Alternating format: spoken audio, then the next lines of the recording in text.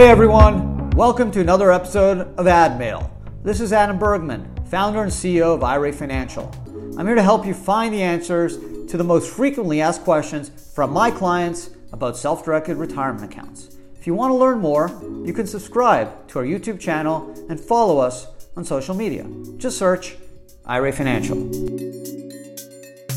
Hey everyone, and welcome to another episode of AdMail. I'm Adam Bergman, tax attorney and founder of IRA Financial, and we've got a great episode for you today. If you're interested in lending money to your brother with an IRA, or non-recourse loans in real estate, or how you can get someone access to your IRA Financial self-directed IRA account, this is the episode you need to listen to. So give me the next 10 minutes of your time, and I promise I will succinctly and directly answer these questions.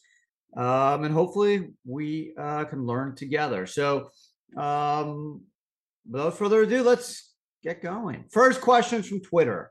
I want to use my self-directed IRA to lend funds to my brother. If my brother then uses the funds to buy a boat, and I use that boat, is that okay? So this is a good question. I actually spoke to this person, or at least got an email from this person. So this came through Twitter, but funny enough, an email got to me kind of with the same fact pattern. It wasn't a boat. It was, I think, real estate. But this is the idea. Hey, we know brothers, sisters, they're not disqualified people. When it comes to an IRA, you're not allowed to transact with yourself or a disqualified person. It's essentially a parent's children's spouse, daughter-in-law, son-in-law, or any entities controlled 50% or more by these such persons. So siblings are cool, kosher. You can transact. So the idea is that, hey, I'm going to lend my brother $100,000, and then my brother will buy this car or this boat, and hey, I'll just chill and use it. No one's going to know. So will the IRS know if you lend your brother $100,000 or $50,000, he buys a fishing boat, and every weekend you go fishing on it? Probably not. Be honest.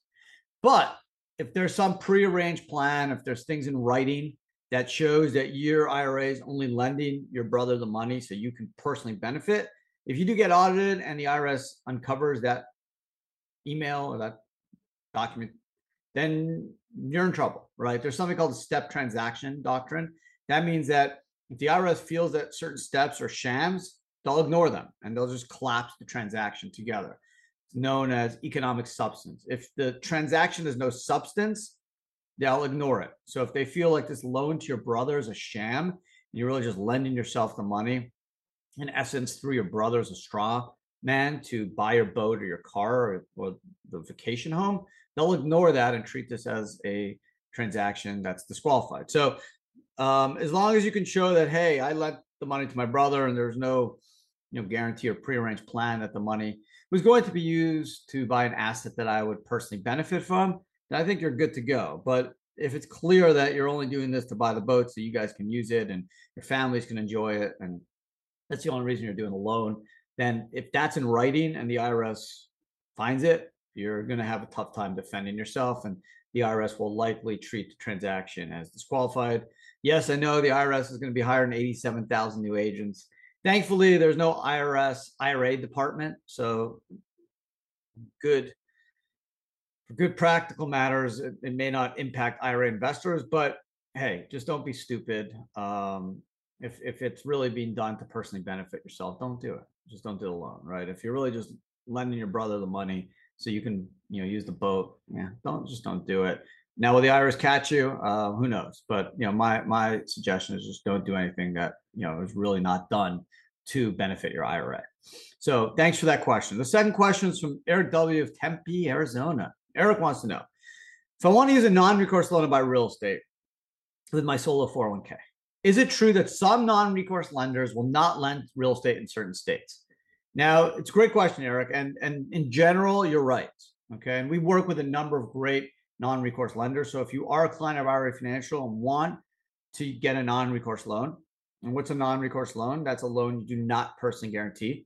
Why is that required? Well, under 4975C, an IRA owner is not allowed to personally guarantee an obligation of his or her IRA. Same with a 401k. You cannot personally guarantee an obligation of your 401k. So that means the loan must be non-recourse, meaning if you do not pay the loan payments, the lender cannot go after you personally. All they can do is take back the asset. So that's what's known as a non-recourse loan. Now, because the lender is taking a greater percentage of risk, because generally they can't go after you, they don't have that recourse. Most cases are going to ask for at least 30, 35% down. And they may not lend to certain states. Why? Because if there are certain states, which is the case, that have very difficult foreclosure rights, then they're not going to want to lend to those states because it's going to be hard to repossess that property from you. There's a renter in there or the like. So what are some of those states? Generally, it's California, Vermont, New York, Massachusetts, Rhode Island, Washington. Those are the more common states that a lot of non-recourse lenders just don't want to lend to. Even if you're going to put 50, 70% down, they may not want to touch it. Now, if you're going to be putting that much equity down, maybe they will. But if you're just doing a traditional 35%, 30% down, some of the non-recourse lenders we work with will not lend to that state. So that means that if you are looking to buy a home in California and you want to use a retirement account, you need to use a non-recourse loan, whether it's through an IRA or 401k. They may not lend to that asset because the fact you cannot personally guarantee it. And the only recourse they will have is to take that asset back, because the states I mentioned have very favorable tenant rights, and it's difficult to foreclose in some of those states. They just may not be in their interest to do that loan. So definitely, if you're a client of IRA Financials, let us know. We have a great list, great group of lenders that we've worked with, the last 12 years or so, and they've probably helped, I don't want to say thousands, but hundreds of clients use non-recourse loans to acquire real estate. Of course, if you're using a solo 401k, then you can get around the unrelated business taxable income tax, which rears its ugly head at IRA investors, which imposes a maximum tax rate of 37% on the debt finance portion of that asset. So generally, if you can get into a solo 401k because you're self-employed or a small business owner with no full-time employees other than the owners of their spouses, you'd be in a better position if you used a solo 401k versus an IRA to get a non-recourse loan. But remember, certain states like California, Vermont, New York, Massachusetts, Rhode Island, and Washington may prove difficult. Third and final question on today's episode is from Victor Y of Huntington Beach, California. And Victor wants to know, I have a client that wants to set up a self-directed IRA, but she wants to give me access to the account. Is that possible with IRA Financial? So yeah, it is. There's something called a client representation or rep auth, client representation authorization form, or rep auth on our app, where the client could submit it and complete it and say, hey, I want to give access to John Doe, Jane Doe, Victor, whoever it is. And as long as the client consents, and you'll have access to that account. We can talk to you if you want to kind of check out where the rollover is or the transfer is, or just get a status on the account, or just know more about the account because you're a financial advisor or you're a trusted friend, neighbor, family member. That's certainly possible.